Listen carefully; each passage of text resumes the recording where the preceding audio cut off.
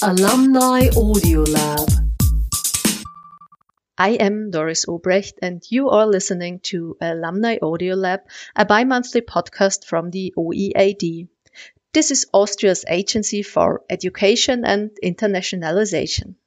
In these podcasts, I talk with alumni of OEAD who have all studied or done research in Austria.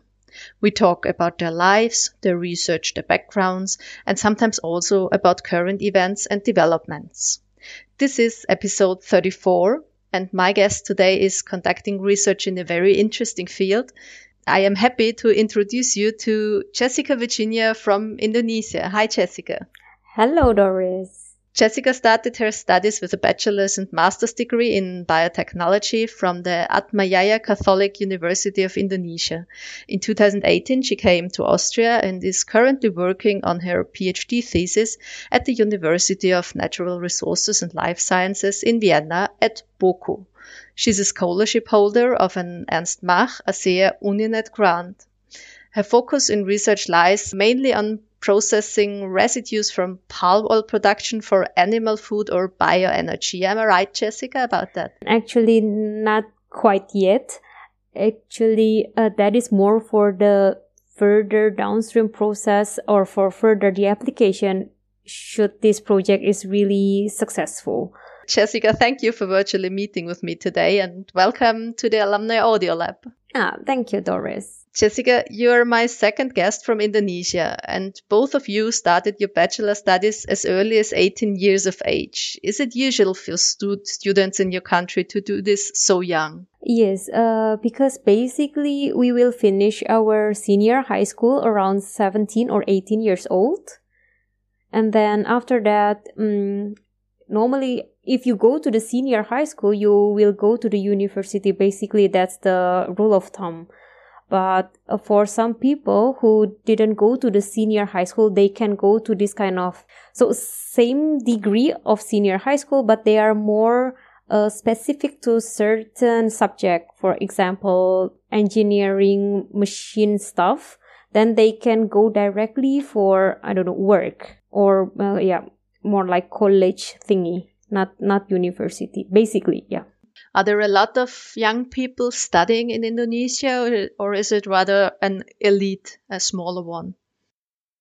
It's very hard to make a general terms for this because Indonesia is a very big archipelago. So there are a lot of islands. So for the 5 big islands, I would say it's very common for people to go to school.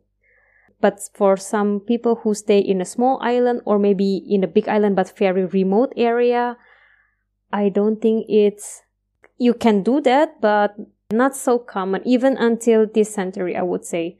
Although the education, I have to emphasize now, is free if you go to the public school, but still not so many people can do that due to a lot of reasons. You were a scholarship holder of different grants in Asia, like Thailand or China or Singapore. And then, as I said in the beginning, in 2018, you came to Austria to do your PhD.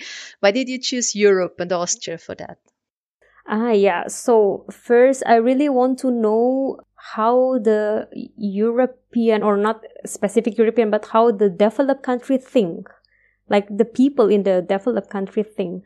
And I think it's a very big difference between Asia and Western culture, not culture, but the way of they think of something. You know what I mean? Mm-hmm, yeah. Mm-hmm. Yes.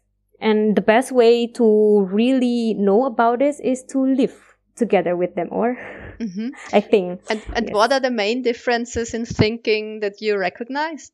Like most of the time here, everything is already very systematic and the people are willing to goes by the rule. But at least in my country, the system is almost there, or maybe it's there, but then the people are not willing to do or to go by the rules, something like that. Okay. I don't know if it's a bad thing or not. It's just a different thing. It's just a different thing. And then why Austria, to be specific? Actually, I really want to go to the country where there's not so many Indonesian people there, because we really like to gather. The Indonesian culture is really like to gather, like socialize together with all the Indonesian people. So, people from the same country tends to do stuff together, right? Or at least in Indonesia, we do like that. So, why I don't want to be in the country where there's a lot of Indonesia, because then I cannot really make a network with the other people from the other country.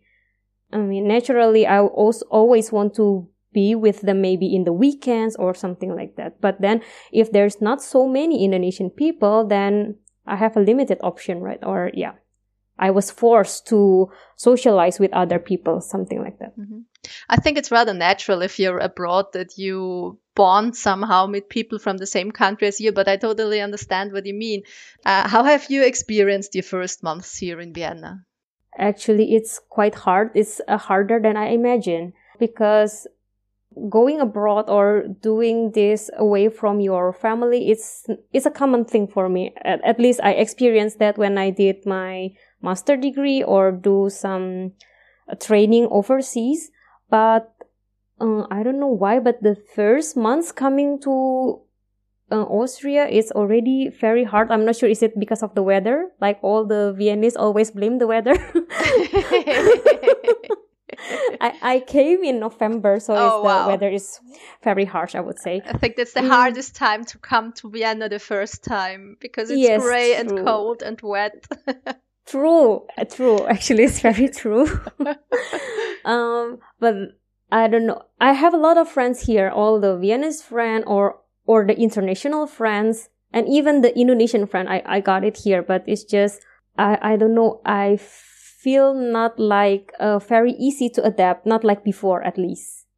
But this is something personal, but then everything's got much better, and then, I'm okay with that. And also maybe the age thing might be influence this. Might be, because when I came here, I'm already 32 or something. Yes, around that. No, 31. Yeah, I was 31 when I came here, and it's super different when I started all the master and so on, where I am still 20 something. Yeah, might be influence how you adapt to changes. I think the younger you are, the faster you can adapt. Do I hear it right? You've been abroad for your master's as well, for your master's degree. And where? Yeah, it was in Thailand. This was in Thailand. Okay. And what were the main differences you recognized from going abroad to Thailand, which is an Asian country, rather than to Europe, which is an European country? To Austria, which is a European country. The life is super different, I would say. So in Thailand, you will always find an open market or night market everywhere. And then they sell a very good food with a very cheap price. And it's super affect or influence your mood, I would say. But you cannot find just an open market somewhere in Vienna. Not even on Sunday. Not even on Sunday. It's also one of my problem where the supermarket is closed on Sunday. I mean, it's very new. In my country, everything open maybe 24 hours and every day, yes. What is the scholarship situation within Asia? Is it easier to get a grant for other Asian countries than for Europe or for Austria in your case? I think for Austria, for especially for the doctorate, this is the only scholarship that I know. And even for this, I'm not sure that the advertising is, it's not as famous as Erasmus or as famous as this. In Indonesia, it's very famous for this AAS, is Australian scholarship thingy. But not for the Austrian, especially for this OEAD, for the Ernest Mach grant. It's not quite that famous. Even for me, I knew it from my professor. I accidentally met him in one conference in Yogyakarta. And then we talked, and then he told me about this scholarship. And I didn't know before, even though I'm kind of a scholarship hunter before. I was here before I got this scholarship from OEAD. I came already to Vienna to get interview for a doctoral project, but not to Boku. It's another institute. It's a IST, Institute of Science and Technology. It was in 2016, but still it's not not scholarship like the OEID have. It's by project. Okay. Okay, so let's talk about your PhD thesis. I'm not sure if I mixed up what you're doing, so I ask my question. If I'm wrong, please correct me. In your PhD thesis, you are conducting research on palm kernel meal. What is that, and what are you doing with it? That is actually not for my PhD, but it was my previous work in the private company back in Indonesia. So palm kernel meal is the part, do you know palm oil? Yeah. So the oil of this palm oil is coming from the fruits, right? They press the fruit and then they got the oil. But then the fruit has the kernel or the seed. And then the seed also have oil, which is more expensive than the palm oil. This oil you can use as a cocoa butter substitute and so on for the application.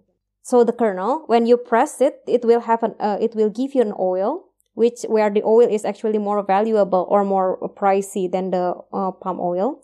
However, after the kernel is pressed to get the oil, then the kernel basically it's a biomass, right? So my project back then is how to give a value added for this kernel.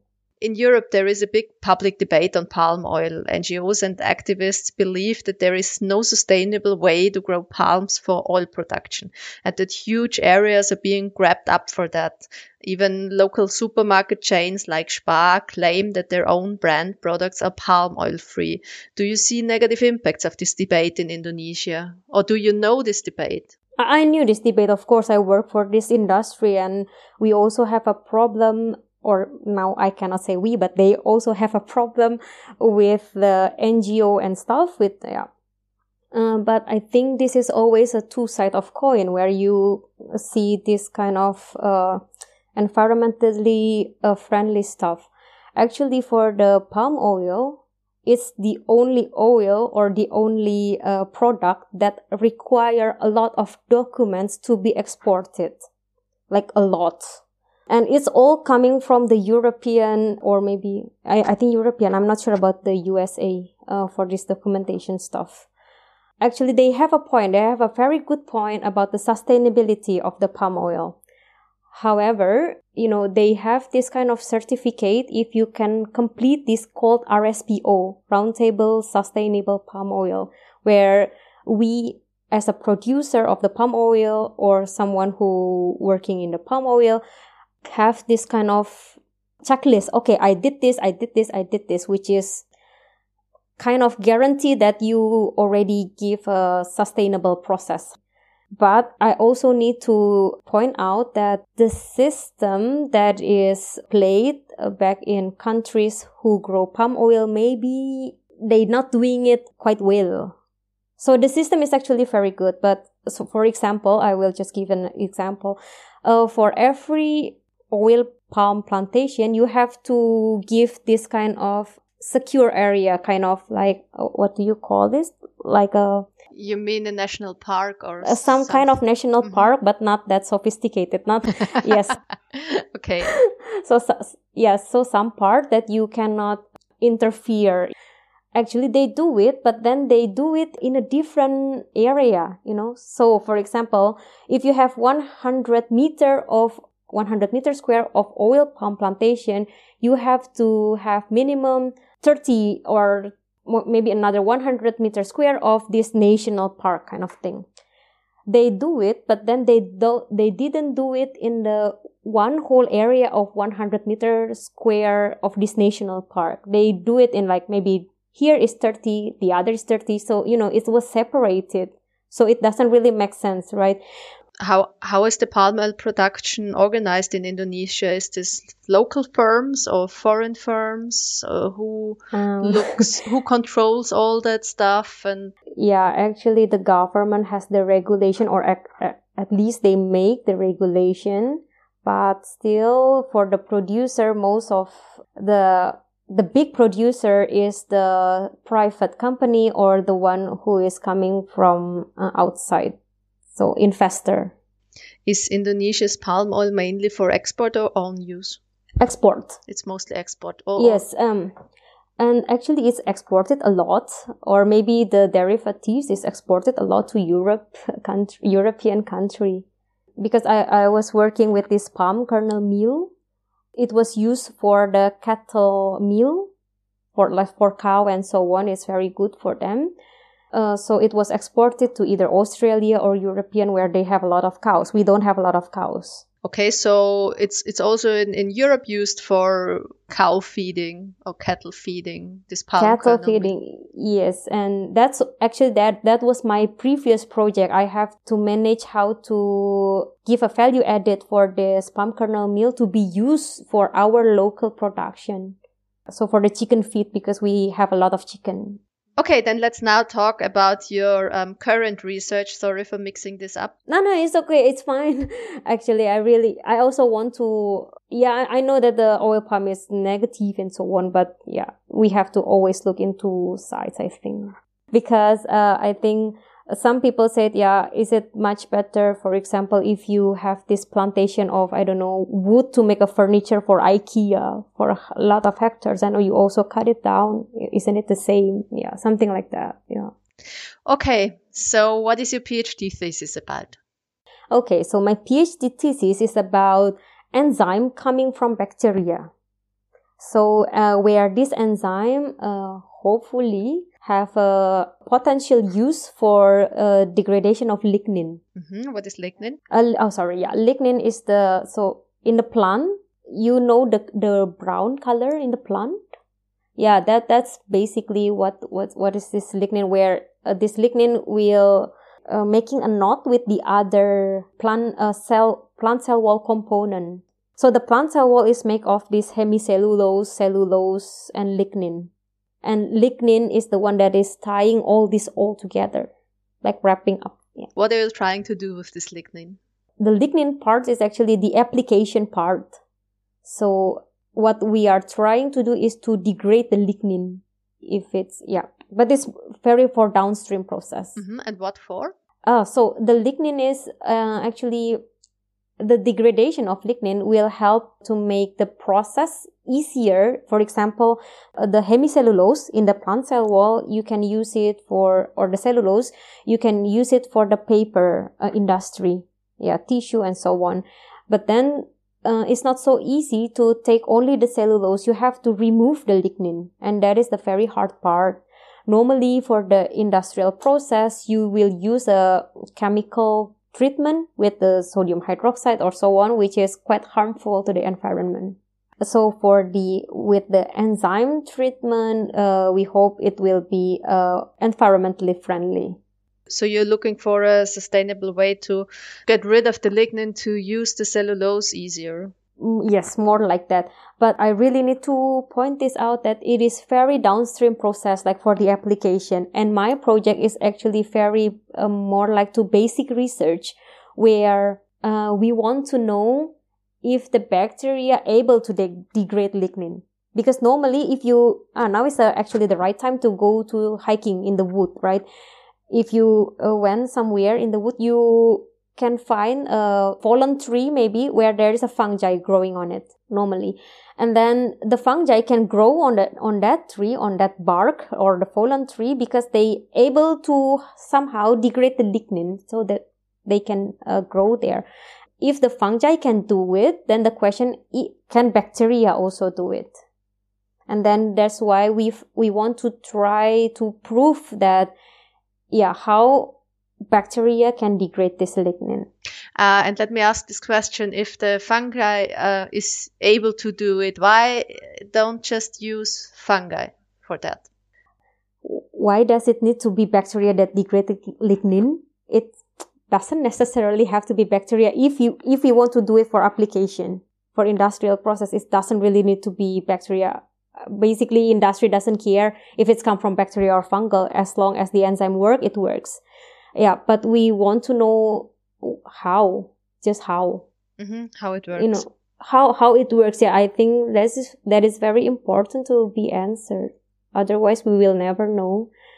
So there is also a hypothesis where this is not necessarily the lignin degrading genes, the family of genes that included in this lignin degradation. And based on the research to date, that the genes in the fungal for this lignin degradation thing is coming from bacteria, like transfer from bacteria to the fungal, the hypothesis. Yeah, so we want to prove it. Like, if it's the hypothesis, then should be the bacteria can also have a lot of that kind of genes. I have read that these enzymes are produced biotechnologically or artificially, nearly exclusively nowadays. Why can't they be extracted from nature? Because normally if you extract the enzyme from nature, the yield is not that high. So if you want to do like industrial process, you of course need a very large amount of enzyme. That's why you do this kind of recombination production. You said you are working on seeing if this enzyme, which is coming from bacteria, can degrade lignin. What are other areas of application for enzymes? Or what areas of application do you see for enzymes in daily life? Enzymes have a very useful for our daily life, like broad. But for my specific enzyme that I'm currently working on, it's not only for lignin stuff, but there's also for this making an aminated carbohydrate. So it's a material for making a polymer, basically, for any polymer. And then you can incorporate this enzyme, the one that I currently working on, with the other enzyme. Then you can make this aminated carbohydrate. But for the other enzyme, it's a lot. You can find it, I think, almost everywhere. So, as you said, your PhD thesis is mostly basic research. Is this the field where your heart lies, or are you more into applied research? This is a bit hard to answer because I really have a passion in basic research. Like, I'm just curious, basically. I just want to know about the application. Yeah, you can go to the other person. Maybe they can find the application, I think. But yeah, for me personally, I'm just curious how this work and so on. Yeah, but of course the application is very important as well. Otherwise, where does this research go? But I can say that in terms of passion, I think I'm more to the basic research than the applied science. But yeah, applied science is also very, very important. I'm not singling out. I'm not singling out the applied science. Without the applied science, basic research have no meaning, and also vice versa, I think. And your former research was more applied research, or? Yes. Yeah. Not very applied research. Yeah, more to, how to say, because we already have the established ground for that. So you already had the basic research. My previous project is also we try to find the genes for this manganese, so to treat this palm kernel meal. But we know that this kind of enzyme or this kind of gene has the activity. You already know for sure. There's another reports about this and so on. So it's not as difficult as this one. For this one that I'm currently working on, it's a very novel enzyme. They don't even know if this is a active enzyme or not. So I need to find a way to prove, is it really an enzyme, and so on and so on. Yeah, there's a very big difference. Is there any competition between applied and basic research nowadays? Do you see something? Do you feel something? To be totally honest, I don't really know about how the funding for the applied science or the basic research here in Austria. I didn't know about that. But at least in Indonesia, I think the Indonesian research funding is very small. So okay. I cannot Yeah, but at least in the company that I worked before, the funding for the basic research is a lot. I cannot say the one that I didn't know. So in terms of Vienna or the other, I cannot say. But yeah, in my previous experience, for the basic research, we have a lot of funding. in the company that I worked before. I've read in your documents and in your applications that you wrote on several parts about sustainable and green energy production in Indonesia. Is the issue of sustainable and green energy production a matter under discussion in Indonesia in general? Is it a thing? I think it's not as big thing as in Europe for this green energy production and so on. I think it's more like people is not aware about these environment friendly stuff. I think they are more concerned about what can they eat today, basically. Yeah, they don't think a lot about this green energy stuff, and the awareness of the people there is not as high as people here.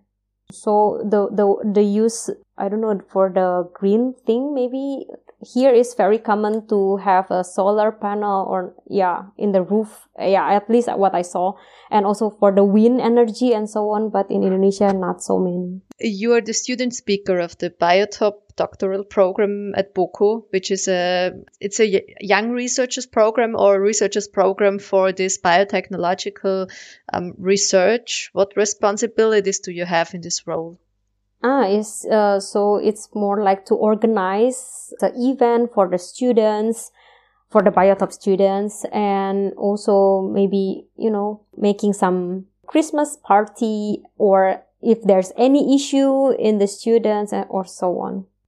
Talking also with the maybe supervisor. So it's more internal organization responsibilities and so. Yes, it's more to internal organization. Yes. So actually for this Biotop, I'm just go into this program after I got the scholarship from OEAD. Biotop is not internal. So it was basically the collaboration between BOKU and FWF.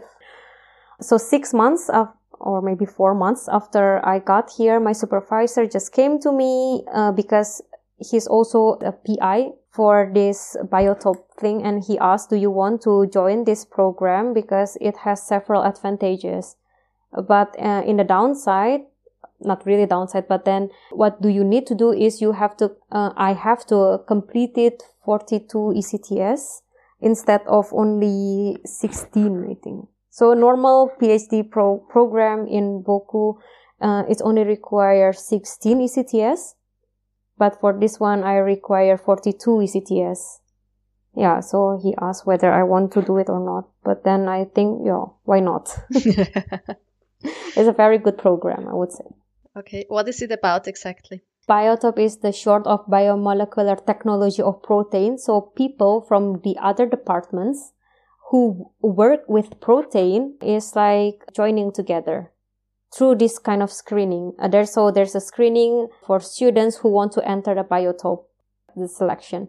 Then you have the advantage of you can go abroad for 6 months, and you are also paid for conference, because I think the OEAD Ernesma doesn't cover for conferences, for the fee and so on. And you also have a network with the other people who works basically with the protein. Enzyme is a protein, basically. So, and it's really, really helps a lot, because you cannot just rely on your group or to solve your problem in the research, but sometimes talking to the other people who is not really in the same group with you, but, have the knowledge about the same stuff. It's really, really helps a lot. How do you deal with COVID-19 as a researcher, but also personally? That is a very hard thing for this COVID, especially because my work really require me to be in the laboratory.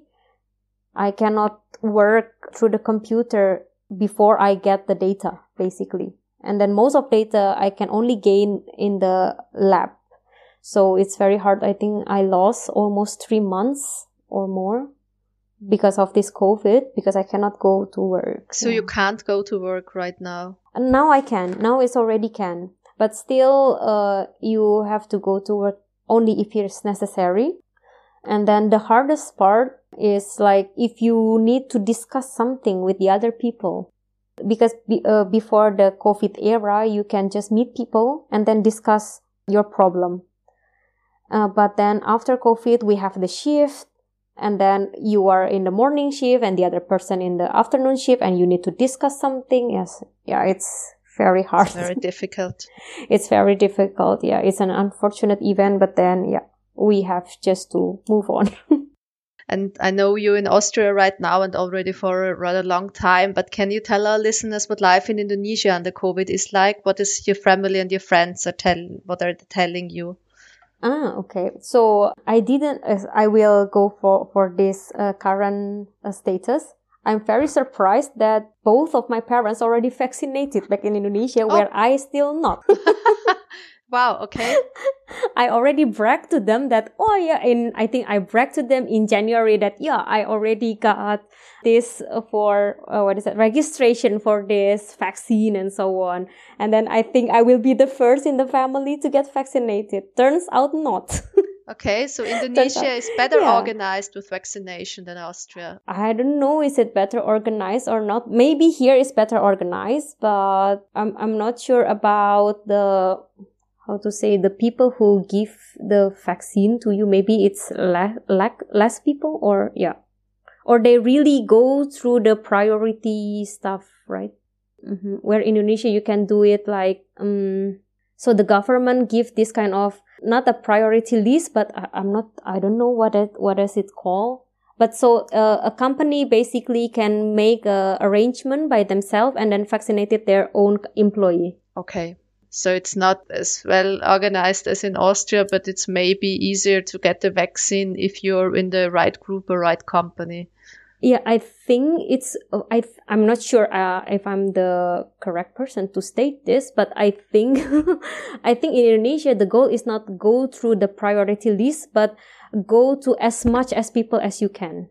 Starting from, and I think I was also, or at least my family also got an advantage because we are staying in the capital. So yeah, it's mostly the capital is the priority. I have one or two more topics. In 2019, you presented Indonesia at the OEAD within the framework of an OEAD country talk. This is a series of events where scholarship holders present their countries internationally. There is music and speeches from official national representatives, among other things. How do you feel about your country? Is Indonesia a country with a lot of national pride? Are people generally patriotic? National pride, I would say maybe not, or maybe patriotic also not, but it's just when we are away, I think feels like patriotic. But when we are, I think, how do you score someone is patriotic or a country is patriotic or not based on the stuff that they buy, right? So are they support more to the local brand or more to the international brand? And I think to date, people are still looking for, Western brand compared to the local brand. I mean, both have the same, if you have a same quality of, for example, a bag, local brand and Western brand, I don't know, they will prefer the Western brand compared to the local brand. So Because it's foreign and it's cool and it's nice to have a Western brand. Is it like might status? Might be. So I would say it's not a patriotic. Yeah. One of your goals, according to your application for this scholarship, was to learn the local language of Austria. Have you been able to learn German yet? I learned German, it's just failed. I already failed in the Der, Die, Das. Yeah, but you're a beginner. It's not failing, it's learning. True. It's just there's some limit where you determine yourself a failure or you just, yeah. But I like to learn language. It's just maybe the time is not correct. Yeah, because I came here in November where the language course is already started in October normally. And then I missed one semester, and then the second semester, the laboratory work is already occupied me. So I also cannot go to the language course. Yes. Yeah, I just registered for the language course, I think 1 year ago. And now everything is closed already for a year. So it's also difficult to use German in everyday life, to meet people and go to restaurants and everything. But I really like to know about the language, because there is a talk I watch a lot TED Talk. Did you watch it? Yeah. So sure. Where the language shape how you think, how people think. I really like it. So that's why I really want to know what about this German language, because a lot of discovery coming from German, right? Or a German language country, not German, sorry. German language country, yeah. German language country, not German, sorry. Not only German. Germany, yeah. You're a passionate pianist. Do you have one here in Austria? Do you play regularly? No, unfortunately not, because I don't have the piano here. I mean, I'm staying in the student dorm where they have this Klavierraum, but I think people registered, or there's a lot of queue for that room, and most of them are these music students from, I don't know. And I'm just playing to release my stress. Actually, yes, I'm not a good pianist. I just play whatever song that I want. Yeah. But before, I can play it in the embassy, in the Indonesian embassy in Austria. Before the lockdown, you mean? Before the lockdown, we have this Angklung exercise every Saturday. Yeah, and then I can play a bit of a piano there. Mm-hmm. Where is it also very interesting, because my other Austrian friends say that it's very weird that we are playing in the embassy, just playing around. Never heard that. yeah. For the Austrian, they never play around in the embassy. They say it's just like coming to the police station. I say, what?